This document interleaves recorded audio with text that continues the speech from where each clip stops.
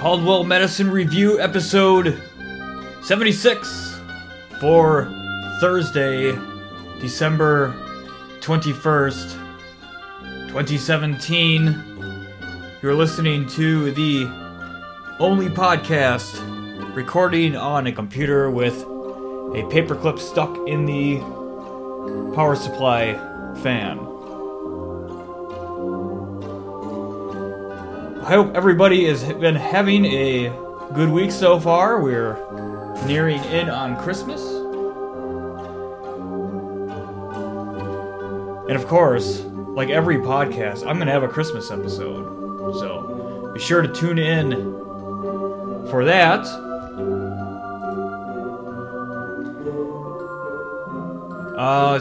Interesting news today. I'm going to go over a couple stories.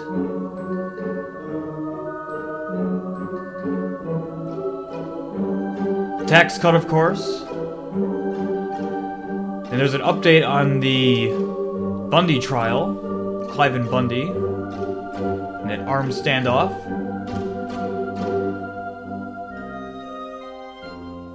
Let's see. I guess Eminem is gay now or something? Or he joked about it very awkwardly, and it didn't seem like he was joking. I'll get into that. Let's see, Sarah Palin's son was arrested.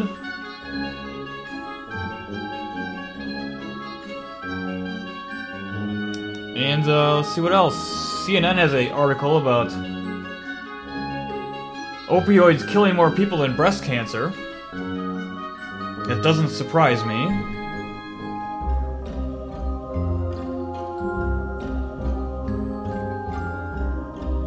But who would have guessed Rosie O'Donnell made the news?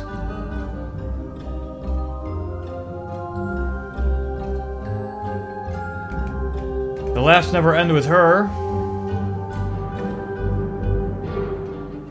She tweets, "So how about this? I promise to give $2 million to Senator Susan Collins and $2 million to Senator Jeff Flake if they vote no." This is in regards to the tax bill, of course. "No, I will not kill Americans for the sewer rich." It's supposed to be super rich. DM me Susan, DM me Jeff. That'd be direct message in case you have no clue what Twitter is. And it says, "No shit, $2 million cash each."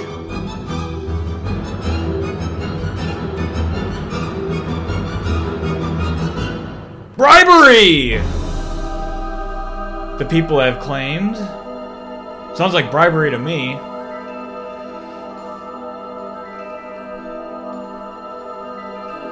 I mean, you can't even donate more than $10,000 to for a campaign contribution, from what I understand. So, that song you heard there for the opening was "Moonlight Hall" by Kevin MacLeod, and you can check out his website incompetech.com for royalty-free music and graph paper. Graph paper. If I were to continue the trend of the other shows. So this tax bill, I'm not going to get into the tax bill too much. It's one of those things, there's these bills, it's hard to take a position on a tax bill without reading it. I mean, for me anyway, I like details, I guess, and, to have a bill in such length, if I was in the House of Representatives or whatever, I would at least have a team of lawyers and interpreters of the sort to explain this whole thing to me and what it means. But there have been all these articles going out around this. It passed, and it's seen as as generally tax cuts. There's tax cuts for the middle class. There's tax cuts for the rich. There's tax cuts for most people. But all these news articles are coming out and just trashing this tax bill here. Saying it's it's going to destroy everything. It's going to blow up the world and everything else. And I didn't bookmark all these, so I'm just going to go off of memory. But I think one of the first ones I read was on Huffington Post, and there were actually two. And I do have one from the Huffington Post, so I'll open that one up so we can take a look at it. But the first one was titled, and let me see, maybe actually if I can find it, it'd be better than going off of memory. But I did look before the show started, and it wasn't on the front page anymore. It was on the front page this morning. Well, I can't find it, but it was titled something to the effect of the tax bill will raise taxes for many people. Something of that nature. And the article went on to say that 80% of middle-class Americans will see their taxes cut, or perhaps it was 80% of all Americans. And then it said 5% of people would see a tax increase. And that left the 15% somewhere else. And this article actually, it seemed to try to paint a story in a way to draw sympathy for this person in California. I don't know I forgot what the profession was. But this person who had $30,000 or $30,000 planned in tax deductions, claims. And this is the first time I'd never thought I'd see an article on the Huffington Post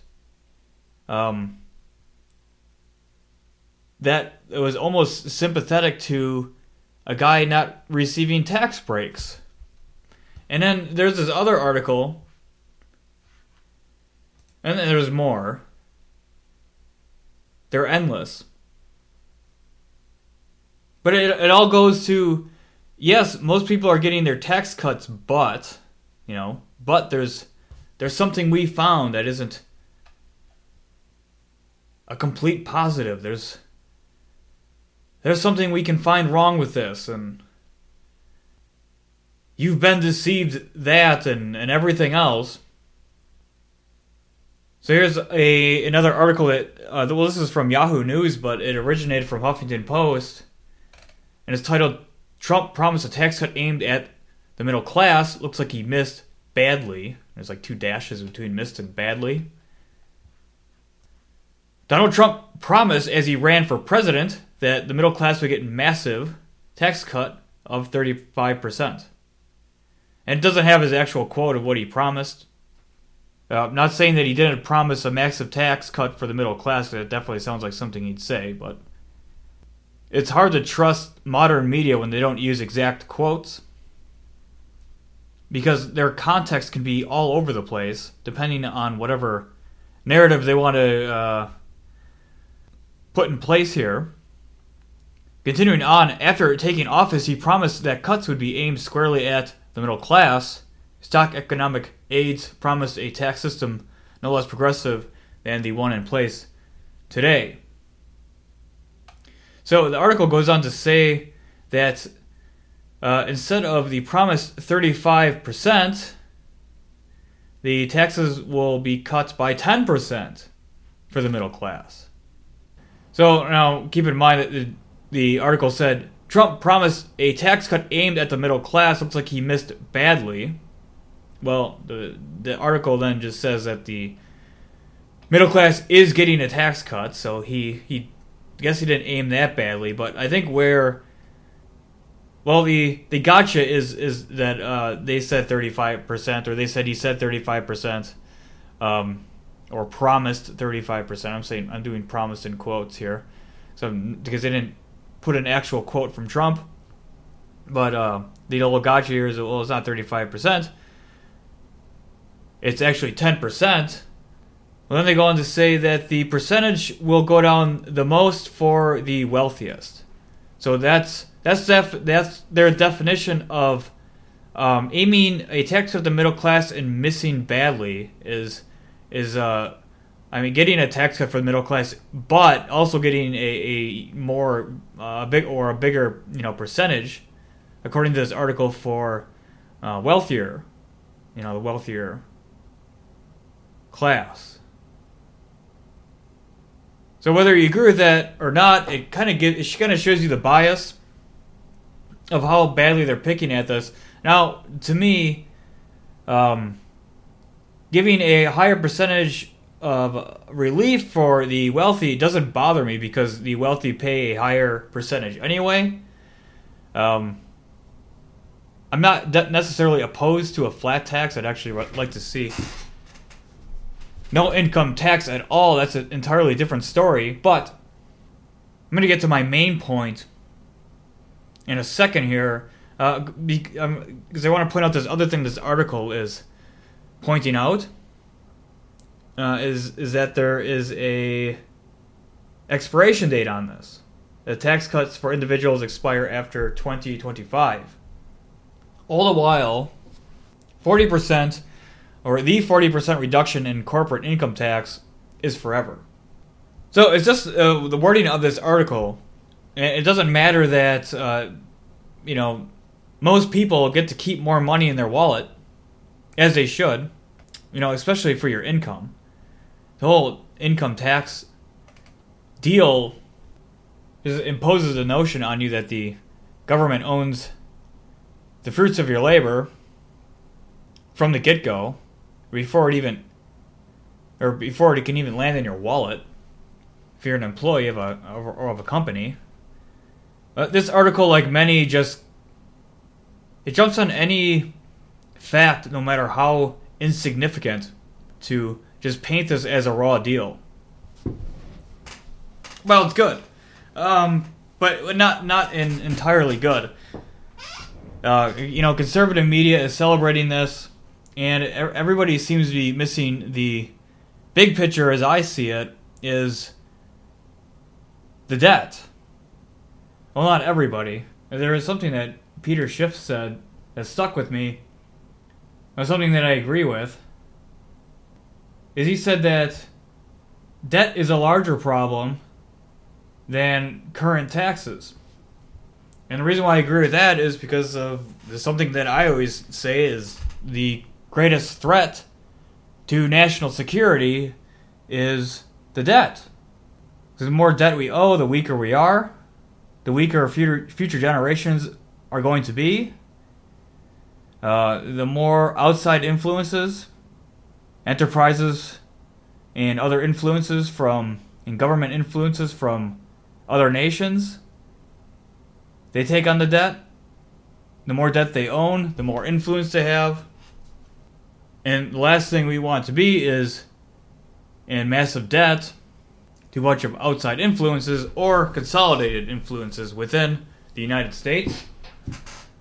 The debt continues to rise and is projected to continue to rise about $0.8 trillion per year until about 2025, according to U.S. government debt.us, assuming their data is correct, and it looks to be on par with numbers I've seen elsewhere. They have there's actually a real-time debt clock you can see on usdebtclock.org.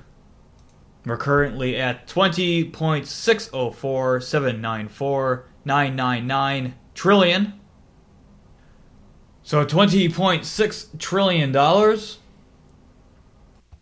Actually, I'm going to recommend a different site, usgovernmentspending.com. Yeah, usgovernmentspending.com. They have a chart from 1960 to 2021.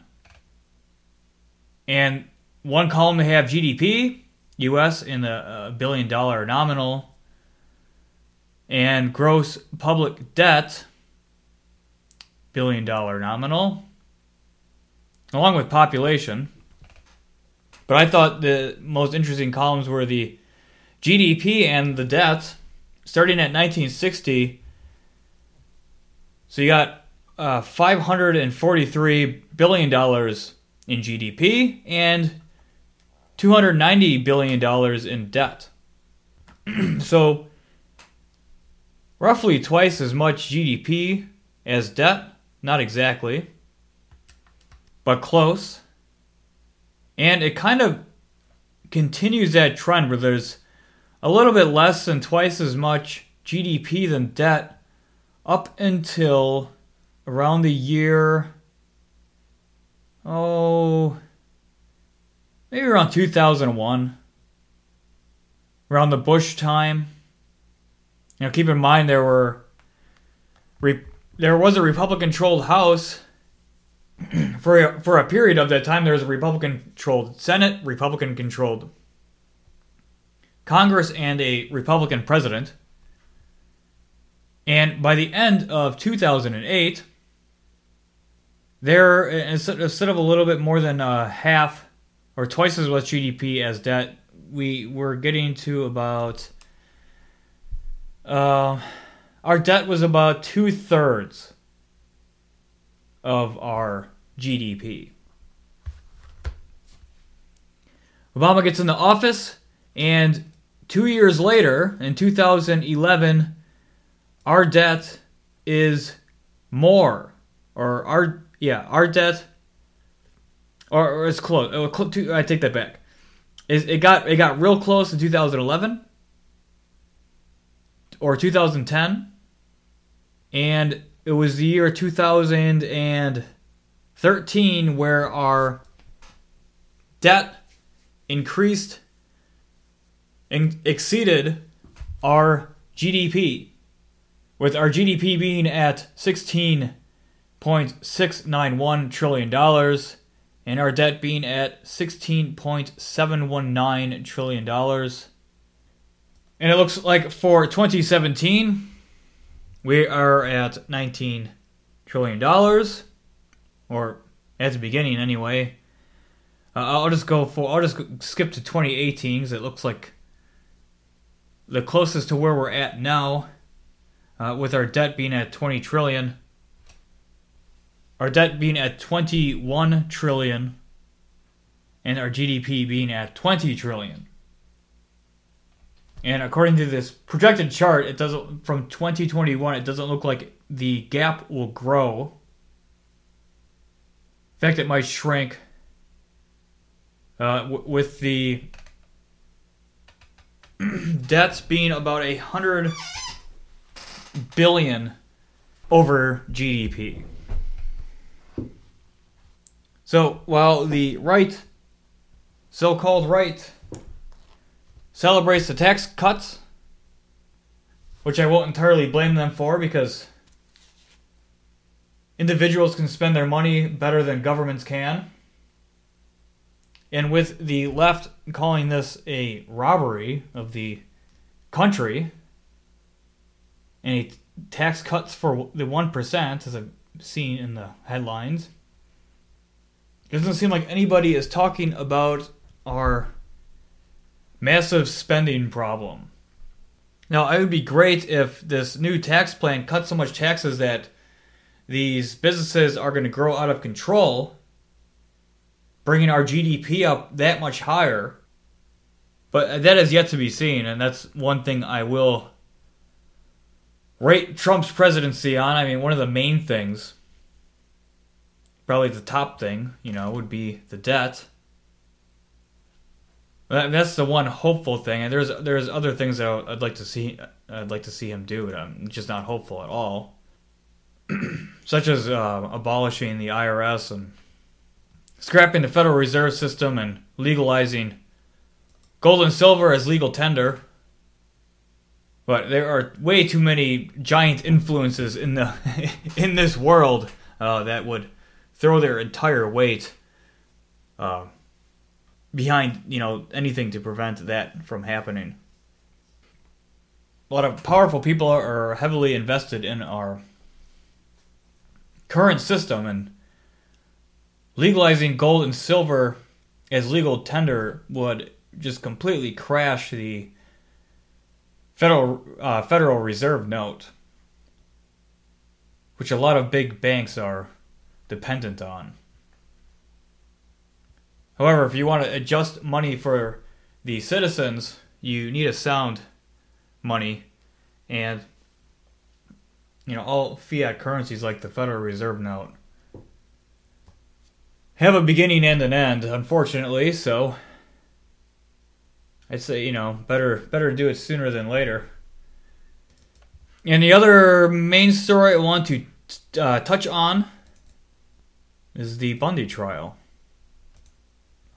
I don't really think I entirely have all the facts for this because I don't know.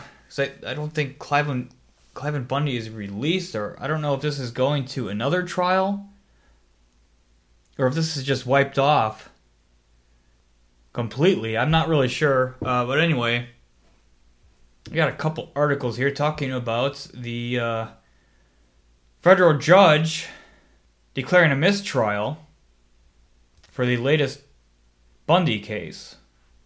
Now they all got off on the case in Oregon. This case that they're dealing with now stems back to the first standoff in Nevada.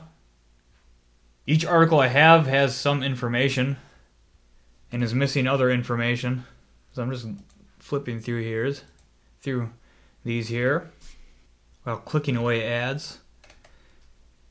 A federal judge declared a mistrial Wednesday in the case involving Cliven Bundy and his two sons after she found that prosecutors willfully failed to turn over evidence related to an armed standoff 3 years ago.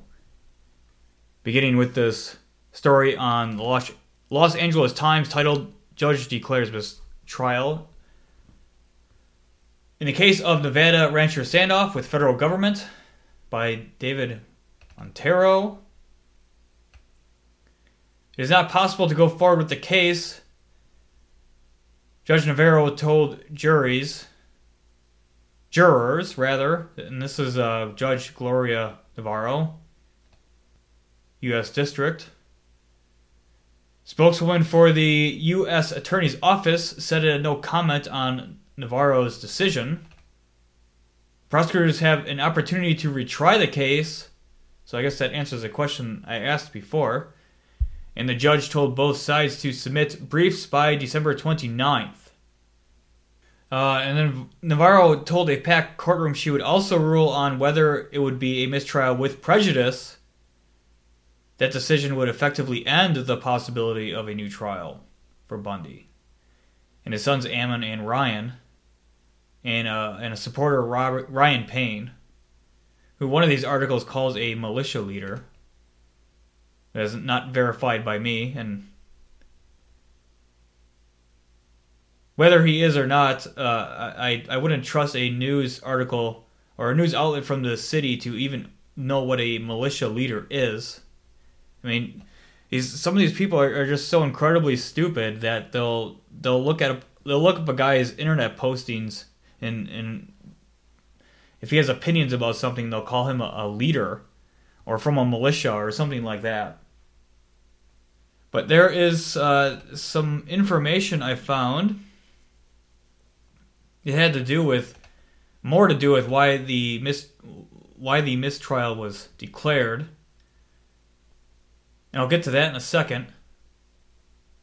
This article says twice this year, this Los Angeles Times article I'm continuing with, says twice this year Las Vegas juries acquitted or deadlocked on multiple felony charges against Bundy's supporters. So these prosecutors really aren't having a good time nailing these people. It's just pretty telling. It's hard to get all the information about this from the media, who I don't really think understand the situation. A lot of media outlets are treating this as a surprise, but you can get interviews from people who are following the story or supporters who are saying, one guy in particular, maybe I'll find his name in one of these articles here. They were saying that there's no way this trial is ever going to see a jury, because that's how bad, in their opinion, that the prosecutor's case was. There's another article on MotherJones.com. It's titled, "The Government Has Screwed Up the Bundy Case Even Worse Than We Realized," saying the government willfully withheld evidence from defense lawyers that was potentially helpful to their case. And I'll try to find more details on that.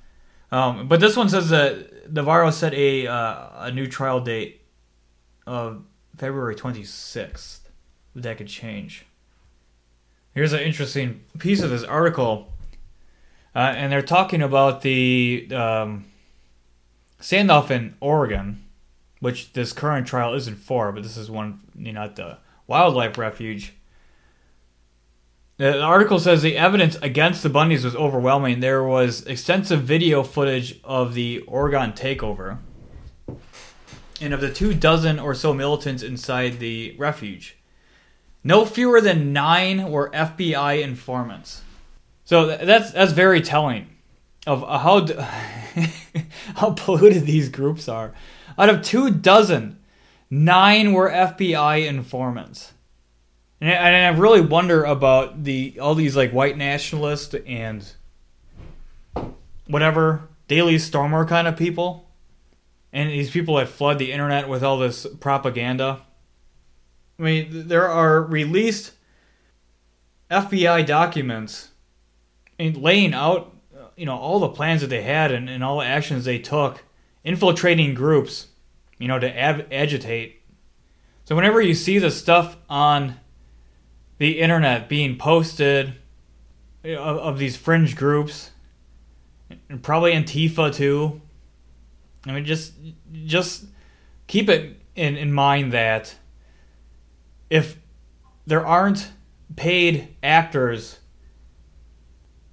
contributing to this propaganda or trolling or whatever these people are doing, these actions, these protests, whether they're Antifa protests, smashing windows, or neckbeards carrying tiki torches in a park, if there aren't paid actors in these groups, that would be a major exception to the rule.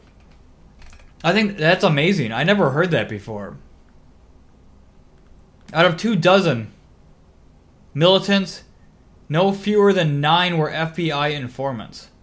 That's pretty much half. It said no fewer than 9, so there might be more. There might be like 10 or 11 or 12. 24 is 24. So why are there almost half? Why are almost half the people in this takeover informants? Did they come afterwards? And did they sneak their way in somehow, or were they agitating this from the start? It's very strange. I'd like to know more about that. So perhaps I'll have an update on that in a future episode. Or if you know more about that, leave a comment, email me at adam@caldwellmadison.com. Let's see what else. So there's an article on outsideonline.com, and I don't know if I've ever visited this site before, but they have a little bit more detailed information about some of the items in this case that led to the mistrial decision. And it's an article called "The Government is Botching Another Bundy Trial." And a subheadline: "The family has long argued that the government was willing to bend the rules to put the family away. Now a judge seems to be listening." Just so definitely a different tone in this article. Right? You can typically tell the bias of an article just from the headline. Typically, though, I've been surprised in the past. They say not to judge a book by its cover. So some of this exculpatory evidence, whatever that word is, that prosecutors have failed to turn over to defense lawyers, apparently included video footage, evidence that an FBI agent had an AR-style rifle near the family home, and FBI threat assessments, all of which seem to have potential to back up a central plank of the defense that the family brought armed protesters to the ranch in self-defense because they were surrounded by what they feared was hostile force of government snipers. with Gloria Navarro apparently saying that that situation could undermine the confidence in the outcome of the trial. The court is inclined to find that this information was not timely provided. But I guess there was also this sealed whistleblower report leaked and shared by a Washington state representative. It says it's a report that seems likely to upend the government's case against the Bundys. That will probably do more than any event since the shooting death of Lavoy Finicum to add anger and recrimination to the already fervent conflict over public lands in the West. Lavoy Finicum, his death was actually captured on camera. That was with the Oregon refuge situation. I believe there were 4 or 5 of them in a car, and they were met with law enforcement. Lavoy Finicum got out of the car. He it looked like he kind of ran up on a hill, and it looked like he was either patting his jacket, maybe he was reaching for his gun or whatever. I don't know if that was going to be his last stand, but he ends up getting shot. He actually has some YouTube videos too. I don't know if they're still up, but actually I remember watching a couple of videos of his before that whole situation happened. So I was looking up some of the whole rancher. I was looking up some of the. Well, I found his videos looking up some of the rancher conflicts that were going on around the time of or after the Bundy standoff in Nevada, and he was talking about how the BLM was draining his water reserves or something like that, and he was going to stop paying his fees, I believe. I'm not sure those are still up, but they could be. So, back to this report that was leaked. It says, if true, it was written by a man named Larry Wooten, who describes himself as BLM's lead investigator in the case that led to the failed attempt to round up the cattle, which is the whole reason why this thing started, for the Nevada standoff. Apparently he wrote, the longer the investigation went on, the more extremely unprofessional, familiar, racy, vulgar, and bias-filled actions and inappropriate electronic communications I was made aware of, or I personally witnessed. In my opinion, these issues were likely to undermine the investigation, cast considerable doubt on the professionalism of our agency, and could be possibly used to claim investigator bias / unprofessionalism. And the article goes on to say the details are lurid and slightly funny. Wooten says the investigative team describes subjects as retards, rednecks, overweight women with the big jowls, douchebags, and tractor face. I don't know what tractor face is, among other things. He also accuses Dan Love, the now fired special agent in charge of sending photos of his feces and his girlfriend's vagina to subordinates, which is maybe less serious than the fact that Wooten alleges Love operated in a more or less private fiefdom and ignored warnings from state and federal law enforcement to lead the most intrusive, oppressive, large-scale, and militaristic trespass cattle impound possible.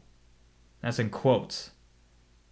And there's also an alleged anti-Mormon bias along with all this stuff.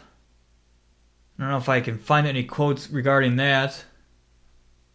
Well, anyway, it should be very interesting to follow coming up.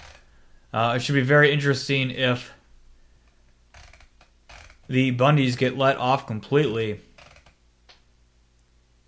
I mean, there is a major grudge between that family and the BLM, as you can tell. So they're gonna try whatever they can. Apparently, what they've been trying so far hasn't been working out. I doubt you'll see a Hollywood movie on this one. Not for a while. Unless it's some kind of conservative-backed thing. But I think, the whole Bundy situation, I think for a lot of Americans, they're probably outsiders both on the left and the right. Unless it's the left-wingers that are flooding all the online and comment sections with welfare queens and everything else for these. Because they use the federal land to graze the cattle. It's not like out in the eastern half where the states own most of their land. You get a lot of the states out west. The federal government owns much of the land, and for generations, the ranching families have used the federal land, and contracts and all this other stuff with regards to that to do their ranching. So you can see why there's a big movement with ranchers to try to either bring the land back to the states or sell it privately or to private ranchers or whatever, however it would work. There's a interview Eminem gives to some outlet called Vulture. Apparently Eminem doesn't do interviews that often, but this one, if I can spell Eminem right.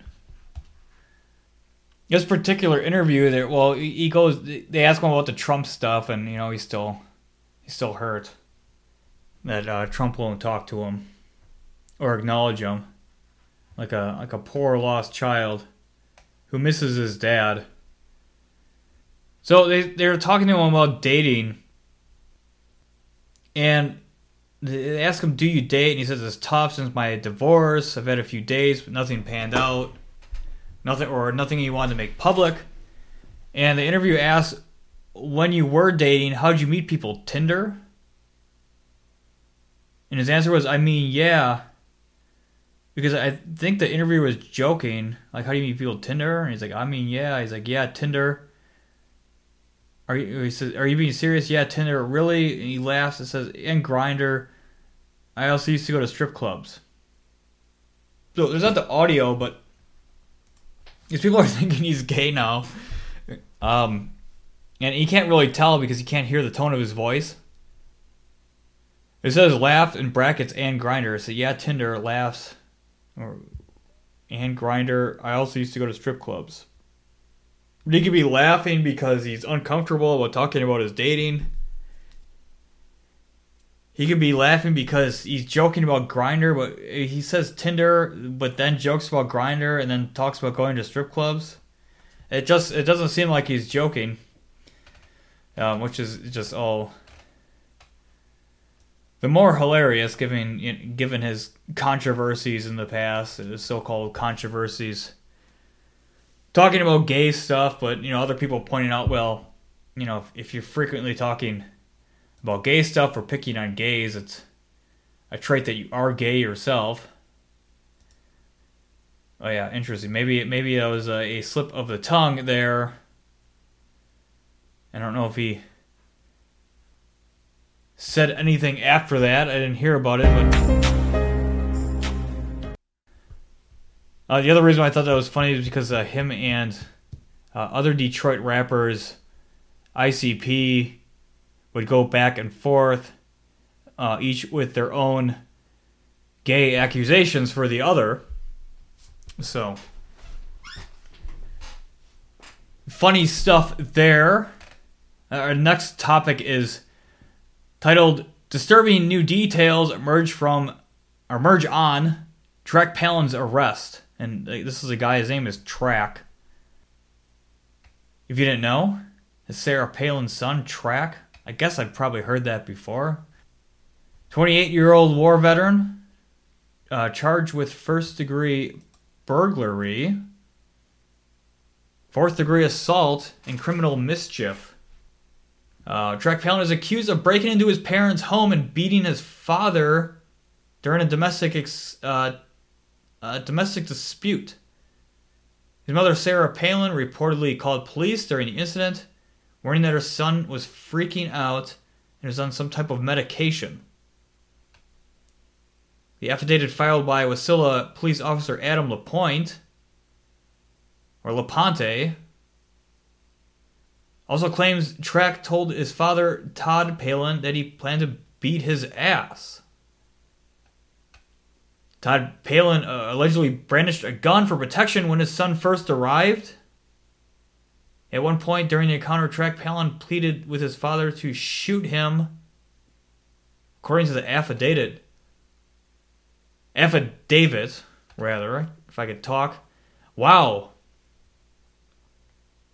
That is some crazy stuff. Actually, I didn't read this article until now. I set it aside.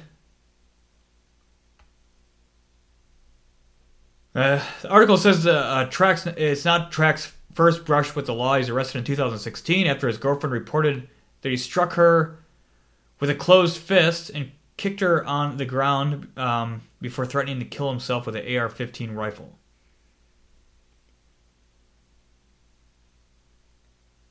And I guess he ultimately pleaded guilty to misconduct in possession of weapon while intoxicated, and the prosecution dismissed all further charges. So okay, he got away with a plea deal there. At the time, his mother, Sarah Palin, seems to suggest PTSD. So yeah, that's pretty nuts. I mean, his own, he breaks into his parents' house, and his own dad had to pull a gun on him.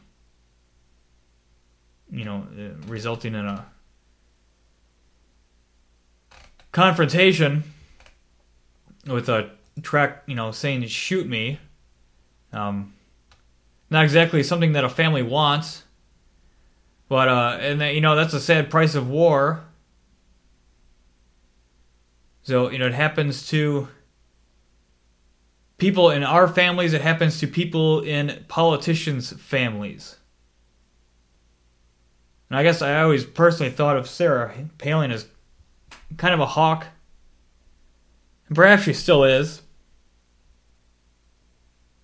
And if you ask me, that's a prime example of a major negative prime example of a major negative consequence of the militarism that we are engaged in.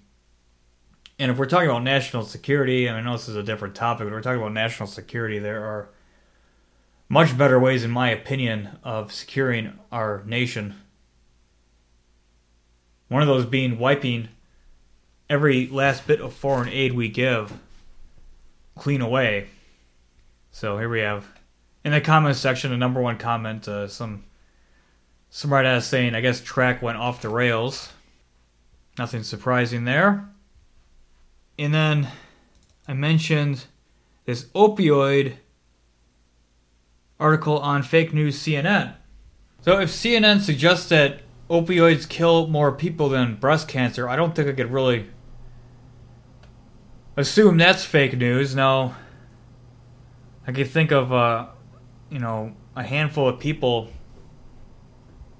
I guess more than a handful, that have succumbed to opioids in one way or another, wrecked their lives or dead. And I was thinking about this before when I saw this article earlier. I actually might know more people, or met more people in my life. I have known people that I've known, more people that might have actually died that got hooked on this stuff than simply ruined their life or spent a night or two in the hospital or in jail. And it was usually started with Oxycontin or oxycodone and ended up with just straight up heroin. Lives lost, families ruined, lives ruined. It's one of the nastiest demons you can probably find.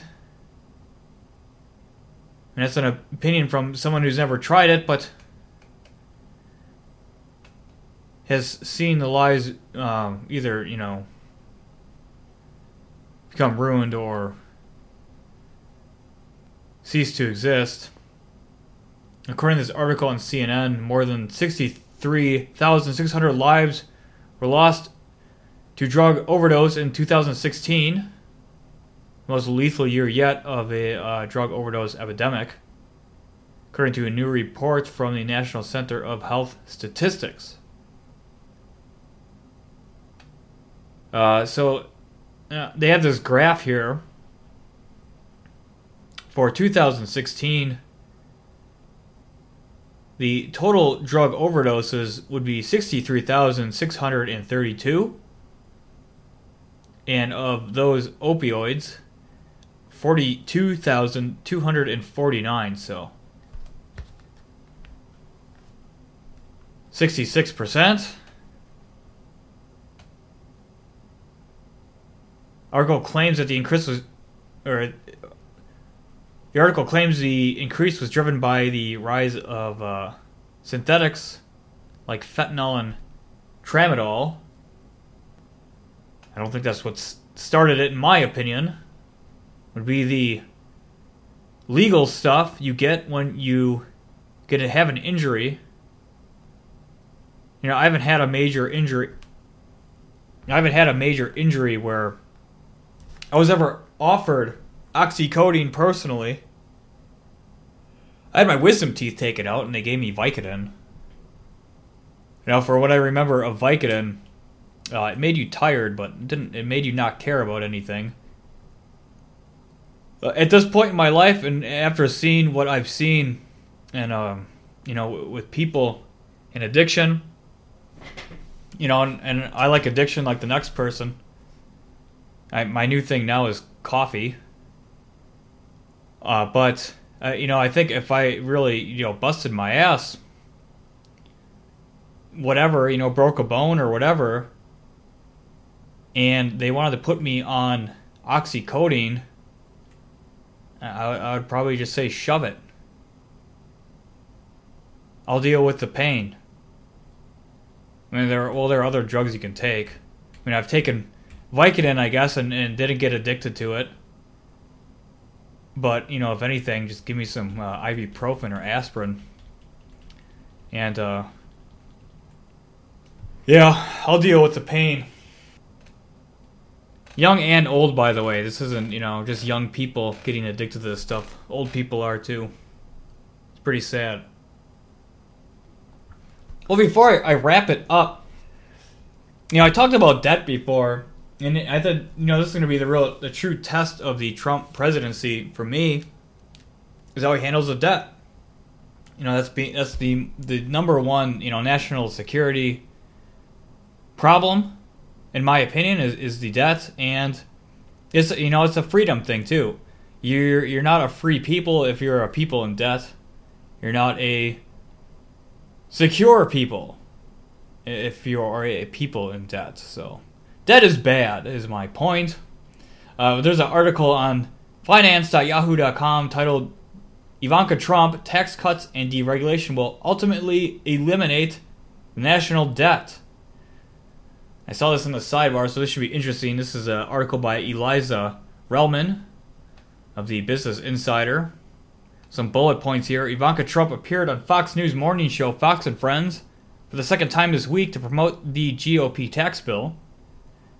Trump said that she and Senator Bob Corker, a lifetime deficit hawk, believe the tax cuts combined with deregulation will ultimately eliminate the country's $20.6 trillion in debt. That theory flies in the face of virtually all nonpartisan research, which shows that the GOP bill will increase the deficit up to $1.4 trillion. So, and that's my concern too. You can't just cut taxes and not cut spending. But let's see if they make the case that businesses are just going to do so much better that somehow this is going to wipe the debt off. Well, even if it does increase the GDP, I was talking about GDP versus the debt ratio. It would be nice if we can get the GDP about twice the national debt again, like it was in 1960, in the short term. I don't know if that's really possible. That would be nice, and it's not like even the end goal for me. The end goal would be no debt. Debt just isn't good. It's not good for your household. It's not good for your country. And you don't have to have debt. Debt is a tool to... Debt's like alcohol to me. You're I don't know if you ever heard that saying. I heard it. Alcohol, the more alcohol you drink is the more fun you're taking from the next day. Like you're sucking tomorrow's fun. You're sucking a portion of tomorrow's fun out with every beer you drink, or every glass of wine you drink, or every whiskey you have, because you're gonna wake up with a hangover. And a national debt hangover isn't something a country wants to have. You lose your power, you lose your influence, your military is weak, and when all this stuff happens, your rights magically disappear for various reasons, for various promises and everything else. So let's see what their reasoning is. It just says the debt will erode with the growth of the economy. That's not very detailed. Maybe this article is just terrible, which I would have put it past Business Insider or any article on the Yahoo News feed to be less than lacking of information. I'm just gonna look at this YouTube video that the article is pointing to. Maybe we'll get the actual quotes here. It looks like it's 10 minutes long. I'll try to cut some of this out. Special advisor to the president, who also happens to be her father. Ivanka, good morning to you. Good morning to you. Congratulations.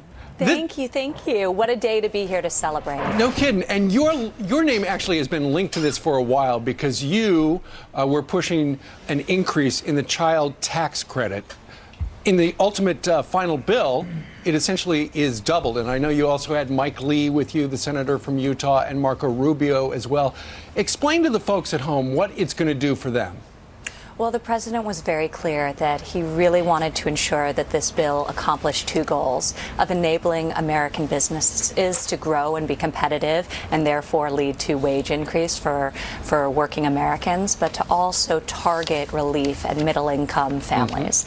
And the child tax credit is an incredible vehicle to do that. We all know the cost of raising children has gone up exponentially in this country, as until recently wages have stagnated. So raising children is very expensive, but it's the most important investment that we as a country can make in the future. This is the next generation of American workers, American entrepreneurs, and innovators. So the child tax credit was doubled. The refundability was expanded. Very importantly, the standard deduction, the standard for the average family, the standard deduction was actually doubled, which is enormously beneficial. The child independent tax care credit. Okay, well, nobody cares about children, so I'm just going to keep skipping ahead here and see if I can find these comments about the debt. 4 hours, and workers at some of the companies that we all use on a daily basis are benefiting. For instance, AT&T, 200,000 of their employees are getting $1,000 each before Christmas. And then at Wells Fargo, the hourly wages are now going up to $15 an hour. Fifth Third Bank, their wages are going up to $15. Well, those are $400. Couple popular talking points. We know that this is going to. There's a couple popular talking points that were going on their own news today, and conservative outlets. They're saying how, the middle class is reaping the benefits of these bonuses and so forth. Many of you probably heard that. Skipping along further here. All right, anyway, I'm skipping around this video, and I'm not hearing anything about the national debt. Maybe she touched on it for a second, but if it's for a second, she's not likely to say anything of substance that is going to put me at ease about the national debt. So, yeah, great on cutting taxes. Now cut spending. It is a public service announcement brought to you by me from Caldwell Madison Review. And I'll thank you for tuning in. Caldwell Madison Review episode 76. And be sure to tune in next time. And I'll have the Christmas episode for Monday. Perhaps I'll record that early Christmas Eve, or I'll record it on Monday. I don't know. Either way, it's getting recorded. Yeah. Thanks for tuning in. I'll hope to catch you next time.